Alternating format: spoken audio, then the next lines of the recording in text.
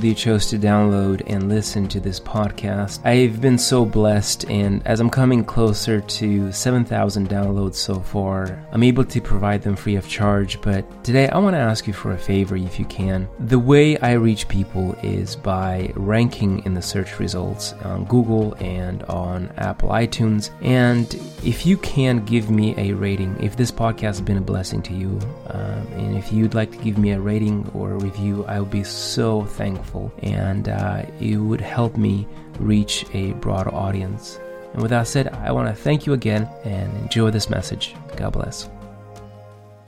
Would you open with me your Bible to Ezekiel chapter 10, verse 15, and we're actually going to skip to verse 18. Ezekiel chapter 10, verse 18, and this is from the ESV translation. And if you don't have a Bible, you can look on your app, or we should have it on the screen. It says this, verse 18, "Then the glory of the Lord went out from the threshold of the house and stood over the cherubim. And the cherubim lifted up their wings and mounted up from the earth before my eyes as they went out, when the wheels besides them, and they stood at the entrance of the east gate of the house of the Lord, and the glory of God of Israel was over them." I know it's seems a little bit cryptic, but I'll get to it. Would you just join me in prayer this morning, and just bow your heads and ask the Lord He would open our hearts. Lord Jesus, I'm so thankful for every single person that you brought here today. And Father, on this Palm Sunday, I pray that we would see the beauty of the return of the King, the beauty of Palm Sunday. Lord, I pray that you open up our hearts to receive your word, and then you do heart surgery in us, Lord. And Father, as we step into this Holy Week, this Passion Week, Lord God, as we look unto the passion of Jesus and the things that he has done for us, dying on the cross, as we encounter Resurrection Sunday, I pray that our minds and everything will be consumed by looking back at what you've done for us and the great achievement for all humanity. Lord, we thank you. We exalt your name. In Jesus we pray. And everyone said, Amen. Well, hey, if you ever had a moment in your life where you were left behind by your friends because they apparently didn't care, you know exactly what I'm about to tell you. You feel extremely disappointed. In my family especially, there's a time where my older brother, he's only a few years older than me, he was left behind because my dad decided that he's going to take his motorcycle. My dad had this motorcycle with a sidecar, and normally there was 3 younger brothers, me, Alex, and Igor, and he would always take us in the sidecar, at least one of us. And this time, it was Igor's time to go, and my dad, for whatever reason, decided not to take him. And Igor was mad. He was so mad, in fact, he was about 7 years old, I think, that he started to take rocks and throw after my dad as he was riding away. If you're a kid in this place, I strongly recommend you don't do that to your parents. But I think he was pointing out to something, that he was very disappointed that the dad really was leaving. And what he was even more disappointed about is that he didn't actually go with my dad. You know, it's a weird story in our family, but we always laugh at it because it's kind of funny. Here you have a 7-year-old kid trying to show dad what he's made of by throwing rocks after him. But if you ever experience the pain of someone rejecting you or leaving you behind or forgetting about you or abandoning you, you know exactly that the pain is real, right? If you ever had a friendship that kind of just disintegrated and now you don't talk to each other anymore, where they completely have abandoned your friendship, or if you ever had a spouse that has left you, you know how painful that whole experience is. If you ever had a parent that has abandoned you, you know how difficult that can be. And every single time somebody even mentions something along those lines, you feel that pain of being abandoned.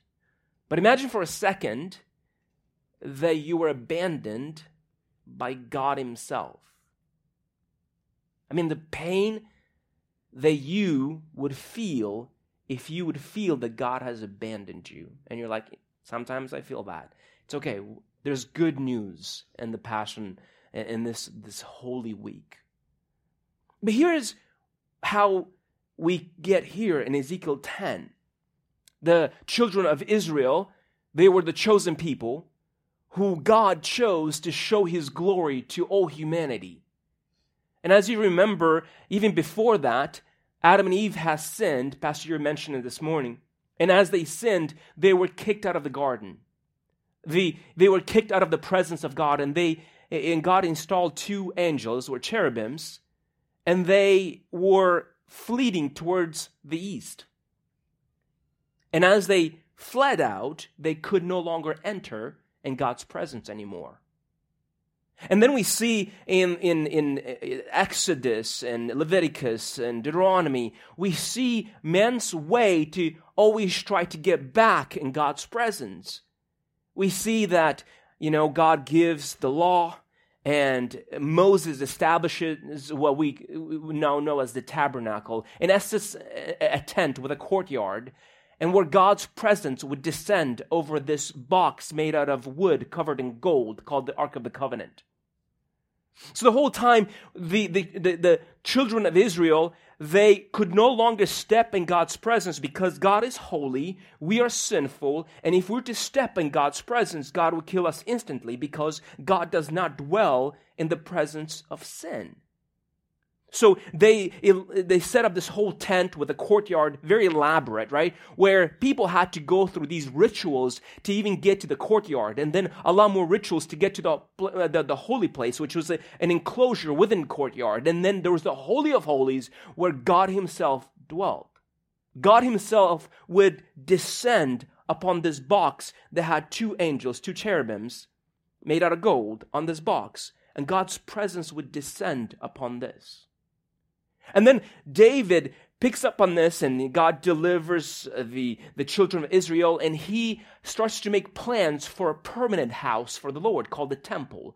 We know him now as the Solomon's temple. Now, even though David started to kind of plan for the temple, it was actually his son who finally finished. He was the one who actually constructed the temple, what we now know as the Temple of Solomon. So now God Himself, His presence was contained in this building, this temple. And people, same thing, they would have to do all these rituals to step in the courtyard. And then they would have specific rituals where they would have to burn incense. We sang this morning, right? About let incense go to the highest, right? Like let incense arise. Right, so outside in the courtyard, they would bring bowls as a sacrifice to atone for their sin, and they would step into the Holy of Holies, and they would burn incense, and then they would step into the holy place, and then into the Holy of Holies. So they would have this ritual of entering God's presence.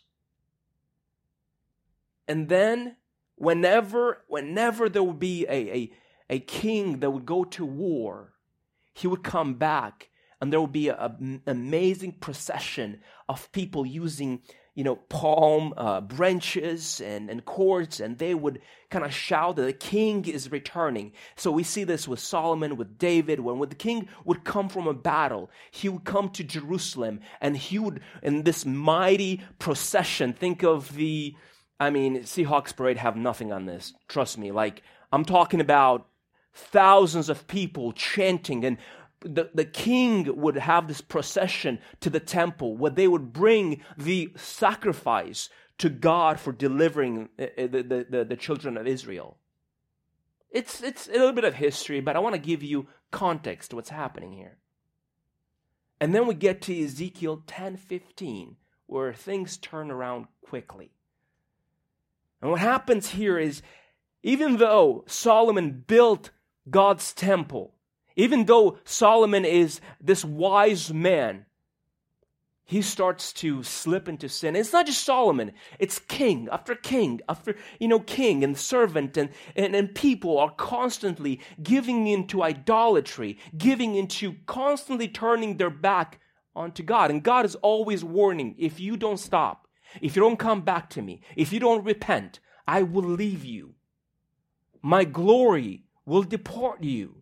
In Isaiah, we see that this prophecy where Isaiah says, don't say, the the temple of the Lord, the temple of the Lord, the temple of the Lord. Well, in essence, what he's saying is don't try to think that you're okay just because God's presence dwells in this temple.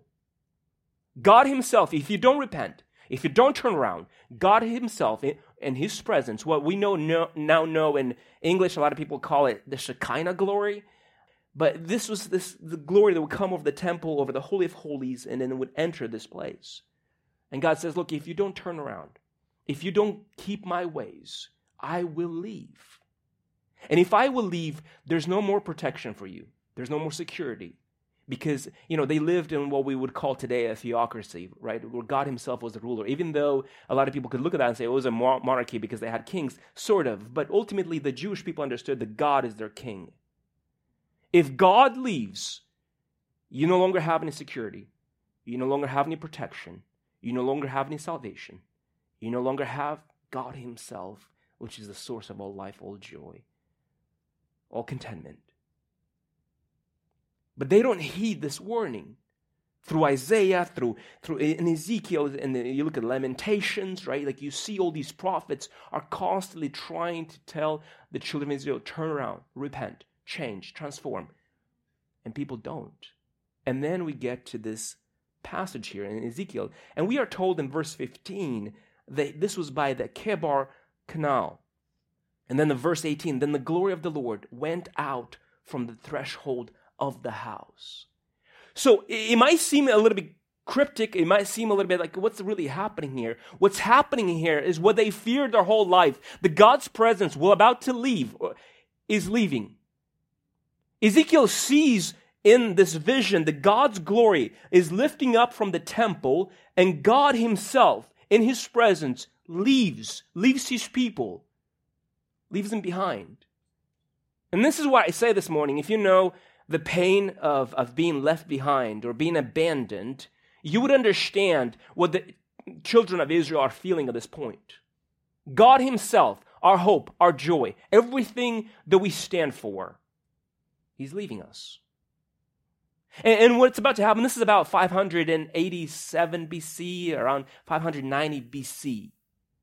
And what proceeds after that is something very, very dark and sad, where God's presence leaves his people, and then there's this wicked king, Nebuchadnezzar II. He comes in and he lays siege around Jerusalem, and basically for 2 years, they're trying to break into Jerusalem, and people in Jerusalem are starving, and there's dead bodies in the street, and people are trying to find water. They have no water, no food. And for 2 years, the city is just in disarray. Kids are crying, there's no food, there's no water, there's dead bodies in the street, and it's just apocalyptic sort of, picture.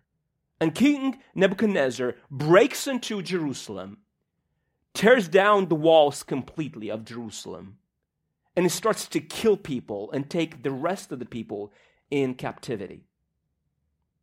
Then he goes to the temple and he just completely flattens the temple. And it's just this apocalyptic, destruction of what God has been saying. If you don't turn around, I will leave.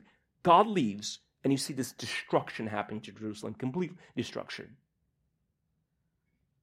I know it's a sad, sad picture, but things almost kind of get worse because they're taken to Babylon. And this is where we come in Psalm 137, verse 1. Listen to their cries as they're going into Babylon, and as they are leaving their hometown, whoever survived, they're going, and it's such a sad picture where they're saying this in Psalm 137:1. It says, by the waters of Babylon, there we sat down and wept when we remembered Zion being Jerusalem, when we remembered our hometown, our city.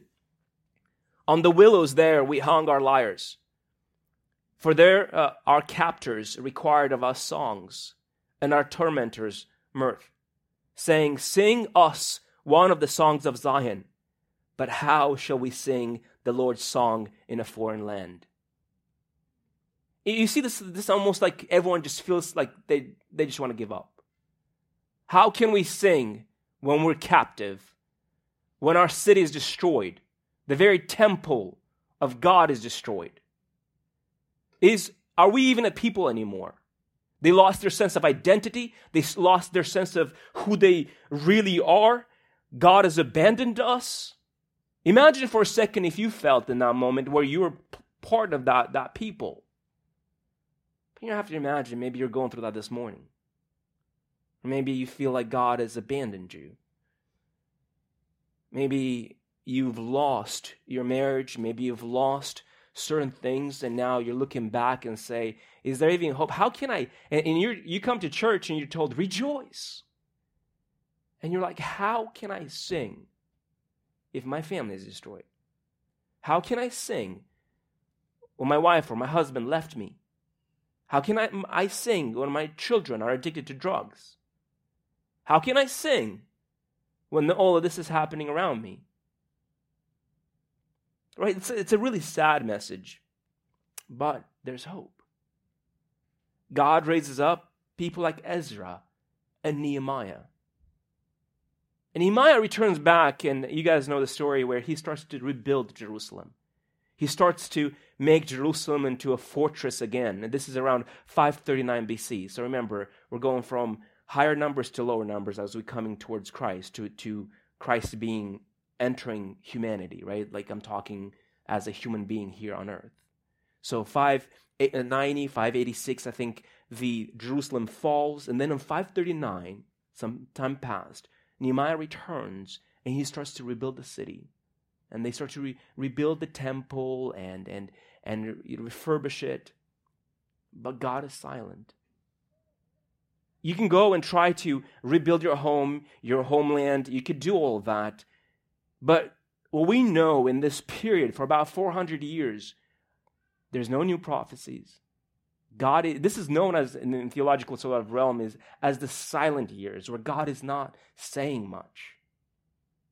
And everyone keeps on wondering about that one day where God was with us, but he's no longer amongst us. And even though we rebuild our city and sort of rebuild our temple and all of that, God is still silent. Maybe you try to sort of put your life back together. You got a job, but you're like, you know what? But I'm still going through depression. I still don't know who I am in God.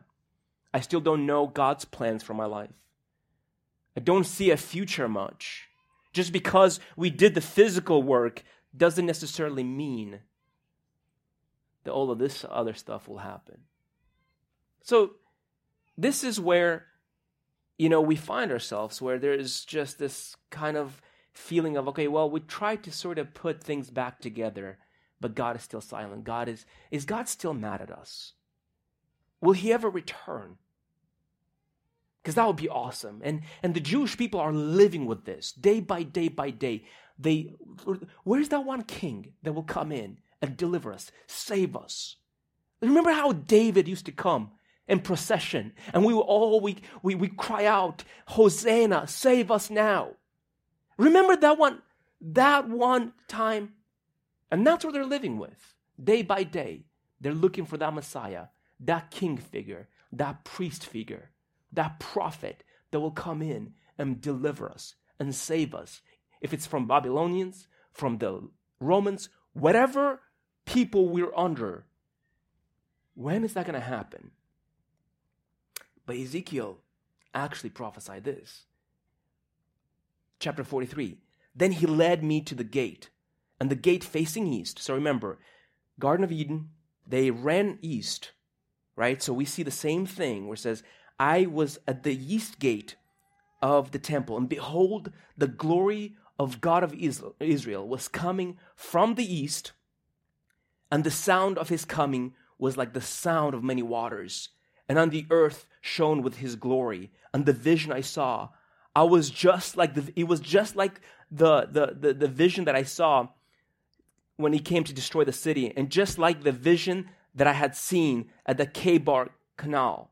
So remember, when he prophesied that God's glory has departed, and this was by the Kebar River, he's saying this, that I saw that God's glory returned, just like that time when the glory of God has left. No, we know that after that, it was the silent years. We don't see God's glory return. But we have this prophecy that one day from the east, so if the temple is right here, the east is this way, the Mount of Olives is right here. It says from this mountain, from east, the glory of God will return back to the city and back into his temple. That's the prophecy that we have. And here's where we come to Palm Sunday. Here's where we come to Palm Sunday. Now I'm going to read from Matthew chapter 21, verse 1. It says this, "Now when they drew near to Jerusalem and came to Bethphage, to the Mount of Olives, then Jesus sent two disciples, saying to them, 'Go into the village in front of you, and immediately you'll find a donkey tied and a colt with her. Untie them and bring them to me. If anyone says anything to you, you shall say, the Lord needs them, and he will send them at once.' This took place to fulfill what was spoken by the prophet, saying, say to the daughter of Zion, behold, your king is coming to you humble, mounted on a donkey, on a colt, the foal of a beast of a burden." The disciples went and did as Jesus had directed them. They brought the donkey and the colt and put on them their cloaks, and he sat on them. Most of the crowd spread their cloaks on the road, and others cut off branches from the trees and spread them on the road. And the crowd that went before him and followed him were shouting, "Hosanna, the Son of David! Blessed is he who comes in the name of the Lord. Hosanna in the highest." And when he entered Jerusalem, the whole city was stirred up, saying, "Who is this?" And the crowd said, "This is the prophet Jesus, from Nazareth of Galilee." So a few things are happening here. Jesus, he knows all these prophecies. Jesus is what we now know as the glory of God coming back to the people. J.R.R. Tolkien, if you ever watched the Ring trilogy, the Lord of the Rings, rather, he talks about the return of the king. The king is going to come back one day. If you are a people who your king has left and you have not heard from, that means that you're people with no protection, no provision, no joy, none of that. And if you're those kind of people, you look forward to the king returning. And here we're told two different prophecies. One of them is quoted from Zechariah 9, where we are told that rejoice greatly.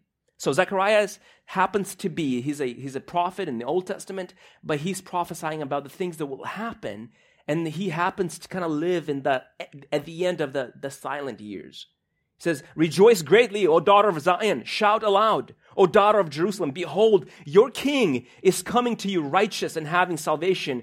He is humble and mounted on a donkey, on a colt, and a foal of a donkey." So this is before Jesus comes as a human being here on earth. Zechariah prophesies and says, hey, this time of silence, I know it's been really difficult, but there's hope. One day the king himself is returning back to his people. And he's not coming on horses, because he's not trying to destroy his people. He is coming back. He is a humble king. He's a good king. He, in fact, will be coming on a donkey, and you will start seeing him. And all the Jewish people, when they see Jesus coming on a donkey, and they have seen, he just healed Lazarus, and, people have seen other people that came from the death, but nobody that was dead for 4 days. And everyone's talking about how Jesus is this miracle worker. He is the prophet. He is the priest. He is the king. And Jesus, his peak popularity at this point. And people start to recognize, wait a second, all those prophecies, they're talking about this moment. No, this is happening during Passover, where normally during the Norman day, kind of like Bellevue, right? Like you'd have maybe 200,000-300,000 people, but during Passover, there's millions, 2 million to about 3 million people are in this Passover. So there's a lot of people, and a lot of people are shouting, and they're saying, Hosanna in the highest. And Matthew himself quotes Zechariah and says, this is the moment. This is the moment Zechariah talked about the king returning back to his people. And then we are told that they take branches, right? And they say, blessed is the one who comes in the name of the Lord. This is also borrowed from Psalm 18, verse 26. It says this, blessed is he who comes in the name of the Lord. Remember? Kind of like how Matthew says it. We bless you from the house of the Lord. The Lord is God, and he has made his light shine upon us. Bind the festal sacrifice with cords up to the horns of the altar. Now, I know this might not sound much, but it is. What he's saying here is this procession has to come from outside, from the east, into Jerusalem and bind these festivities with cords. A different translation says branches. From there to the altar of the house, to the altar of the temple. That's the procession. And Jesus is doing that. And all people are just, they're rejoicing. Luke tells us that some people are not rejoicing. Some people are like telling Jesus, hey, Jesus, you need to tell these people to shut up. And Jesus says, if they did, the rocks would cry out. Because even rocks know who I am. Right? And he's making this festive procession into the temple. And normally what would happen is the king would bring sacrifices in the temple. But that's not what Jesus does, because Jesus himself is the sacrifice. And as he moves towards the temple, we now know that he will bring the sacrifice that will be once and for all. After his sacrifice, the sacrifices will be finished. He will pay for sin once and for all. He will pay for all the pain and suffering. He himself is the sacrifice. So he makes his way to the temple, verse 12 in Matthew 21. And Jesus entered the temple and drove out all who sold and bought in the temple. And he overturned the tables and the money changers and the seats of those who sold pigeons. He said to them, it is written, my house shall be called a house of prayer, but you made it a den of robbers. God is coming back and he's cleaning house is what's happening here. The king himself has returned, and those who've been defiling God's house, he has something to say to them. My house is not a house of robbers and thieves. God is cleaning the temple. Right? It says, and the blind and the lame came to him in the temple, and he healed them. But when the chief priests and the scribes saw the wonderful things he did, and the children were crying in the temple, Hosanna to the Son of David, they were indignant, and they said to him, do you hear what they are saying? And Jesus said to them, yes, you have heard. Yes, you have never read. Out of the mouth of infants and nursing babies, you have prepared praise. And leaving them, he went out from the city of Bethany and lodged there. Jesus is coming back. The good king returns, and those people in the temple who've been taking advantage of the children of Israel, Jesus is kicking them out because the good king has returned. I don't know who has destroyed things in your life. Maybe you had pastors, or maybe you had authorities in your life that have acted sort of they're God's voice in your life, but they didn't care about you. They just were there for your money or to exploit you. And this is the hope of the gospel, that the good king doesn't exploit his people. The good king comes back and he kicks out those who exploit. Right? That's the amazing thing of our God. That he cares to the very, very last thing. What's even better, though, is this passage that I found in John 2:18. So for whatever reason, John is actually putting this whole thing at the beginning of his gospel. All the other gospel puts this at the end, as it should be, but John puts this him cleaning the temple at the beginning, maybe because he doesn't write chronologically, maybe he doesn't write like in a time sort of, what happened. So I think he more focused on the kind of like the theology of it. So he puts it at the beginning in chapter 2. He says this, so the Jews said to him, to Jesus, right? What sign do you show us for doing these things? Jesus answered them, destroy this temple, and in 3 days I will raise it up. And the Jews said, it has taken 46 years to build this temple. And will you raise it up in 3 days? But listen to this. But he was speaking about the temple of his body. Where therefore he was raised from the dead, his disciples remembered that he had said this, and they believed the scriptures and the word of Jesus had spoken. So the word that Jesus has spoken. So what's happening here, Jesus says, I'm making a new covenant that doesn't require the sacrifices because I'm the sacrifice. I'm making a new covenant that no longer needs the temple because what? I am the temple. Remember when Jesus told the Samaritan woman, there comes a day when you will worship in what? Spirit and in truth. You wouldn't matter if you're worshiping in this temple or this temple. The reason we're gathered in a business office, not in a church with glass stained windows, is because we can't afford it. But the other reason is because we don't care. Because God's church is not limited by walls of a building or a temple. God's church is ecclesia, is the gathering of believers. And Jesus is saying, I'm doing away with temple. From now on, I am the temple. And by me being the temple, when I send the Holy Spirit, your body will become the temple of the Holy Spirit. This is what we see in 1 Corinthians 6:19. It says, "Or do you not know that your body is the temple of the Holy Spirit within you, whom you have from God? You are not your own, for you were bought with a price. So glorify God in your body." So Jesus changes the whole narrative. Up until now, he was go to the temple and worship, go to the temple and pay this and do that. And Jesus says, I'm making a new covenant. I'm bringing one sacrifice and for all. All those sacrifices were pointing to this one sacrifice that will happen on the cross, which we see in the Holy Week, and the suffering that we're going to see in the next, as we remember in the next week. Then Jesus cleans the temple and he makes a new covenant with us. And he says, I am the temple and I will dwell in you through the Holy Spirit. And the moment I dwell in you through the Holy Spirit, your body will become the temple. And when the church gathers together, that's why we see passages says, where there's two or three gathered in my name, there I am too.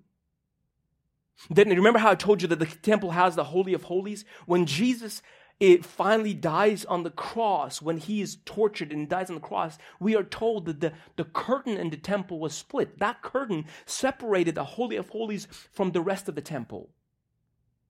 And by Jesus dying for us, now there's a door open for us to step in God's presence through the blood of Jesus. Jesus is the sacrifice. Jesus is the temple. Jesus makes a way for us in God's presence. Jesus is the King. He is the one who takes care of our daily needs. We are told that God cares about every single hair that falls out of our head. Because Jesus is King, He is also Lord. And I hope that as a church, we look at Palm Sunday, this is the hope, the glory of God returning back to His people. The good King is coming back. And that is the hope that we have in Resurrection Sunday and so on. Then God cleans house. And God does away with the whole order of priesthood, and He's the high priest. So Jesus is no longer just the king, He's also the high priest. He's the one who intercesses for you and for me. If you are going through a really difficult time and you are just having a hard time praying, did you know that Jesus is intercessing for you? In Hebrews 4:15 says this, "For we do not have a high priest who is unable to sympathize with our weaknesses, but one who in every respect has been tempted as we are, yet without sin." So Jesus is our priest. He's the one who is constantly intercessing for us in front of the Father. So Jesus is the king who takes care of us. He's the priest who constantly is in front of God, always intercessing, always advocating for us. Also, Jesus is the prophet. Jesus is the Word. Jesus is the living Word of God. And that's what I hope that we remember, because He makes all the difference. Here's how He makes all the difference. You see, on Palm Sunday, as Jesus processes into Jerusalem, everyone is shouting Him glory. Everyone is shouting Him praise. And everyone is there, and it's just an amazing thing to be a part of. But some people came because it was a show. Some people came because they looked at Jesus as some kind of political figure. He's going to bring about political reformation. Some people came because they thought that Jesus is going to be a rebel like Judas Maccabeus, who's going to, rebel against the Romans and bring a complete rebellion, and they will be free. Some people expected that Jesus will reform finances and how they live day to day, and Jesus, in His humble way and approach, He comes into the city on a donkey. I mean, imagine being that disciple that you follow Jesus because you wanted to be someone. Remember how they were arguing about, are we going to sit on your right or your left when you're in your glory? And Jesus says, well, your job today is to go get a donkey. Imagine being that disciple. But giving my experience and the length I've been following Jesus, I thought I probably have a more important role than bringing you a donkey.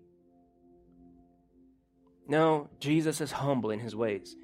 But He's making His way into Jerusalem, and some people look at Him and they see all what they want Him to be. But Jesus is not a king of this world. His kingdom is not a political one. His kingdom is not a governmental one. His kingdom is a spiritual one. He didn't come here to break bodies. He came here to shatter hearts and mend them together again, to heal and transform. Jesus came, and the reason it makes so much difference is what are your expectations of Jesus will determine if you're disappointed in Him or not. Because the tragedy of this whole thing is one day on Sunday, on Palm Sunday, it's so triumphant and everyone is, Jesus, you are our Savior, you are our King, you are the prophet, you are the greatest thing ever. And then 5 days later, the same crowd, at least most of the same crowd, are shouting, give us Barabbas and crucify Him. That's what happens when you don't meet the expectations of the mob. But they didn't realize that God was in all of this. God orchestrated Palm Sunday to just really get into underneath the skin of the Pharisees and the authorities. That look, He's having influence. There's people who are shouting, Hosanna. They look at Him as the Messiah, which brought about Jesus' crucifixion. But if you were one of those followers who did not see that coming, you would be very disappointed. But if you listen to Jesus closely, when He told us that my kingdom is not of this world, I came here to change hearts. I came here to heal people, to preach the good news to the blind. And no matter what happens on that Friday and the next Saturday, no matter how painful, how dark, how bloody, how painful it gets, remember Resurrection Sunday comes. And that is the hope that we have in Christ. Our hope is not a political one. Our hope is not a financial one. Our hope is not any of those things. Our hope is a spiritual one. That God knows that what we really, really need is not necessarily more money or this or that or that. What we need is He Himself. What we really need this Easter, what we need as a church, is Himself. We need the good King. The King who takes care of our needs, but also who is our prophet, because He is the Word. He is the priest who intercedes for us.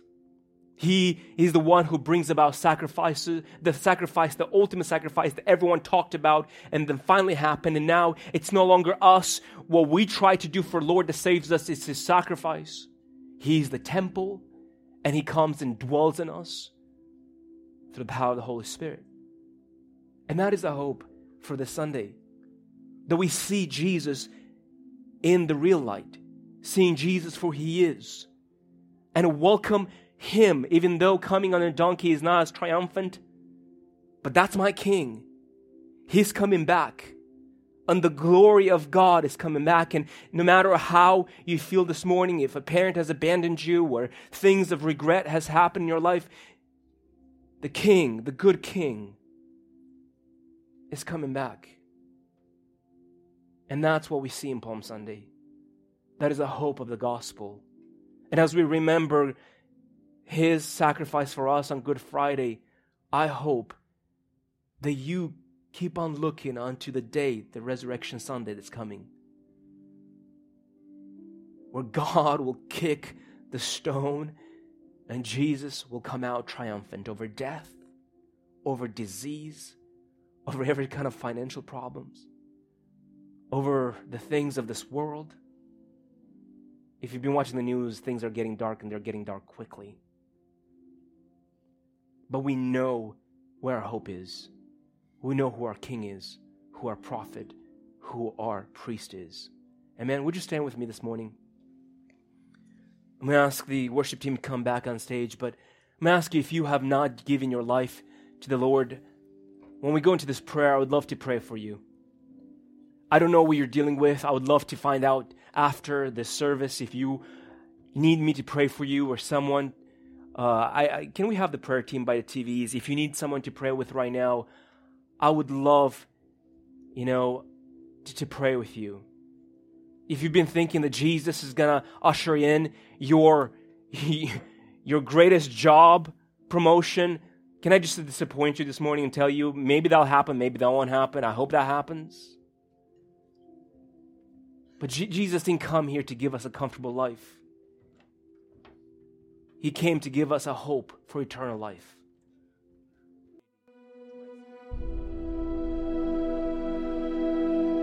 Thank you for listening to this podcast, and my hope is that this message inspired you to live in light of eternity. Please make sure to subscribe, and it would mean so much to me if you could rate and review this podcast. If you have an event that you'd like me to speak at, I would love for you to reach out to me via my website. You can also support this ministry via Patreon or the website. Thank you again, and God bless.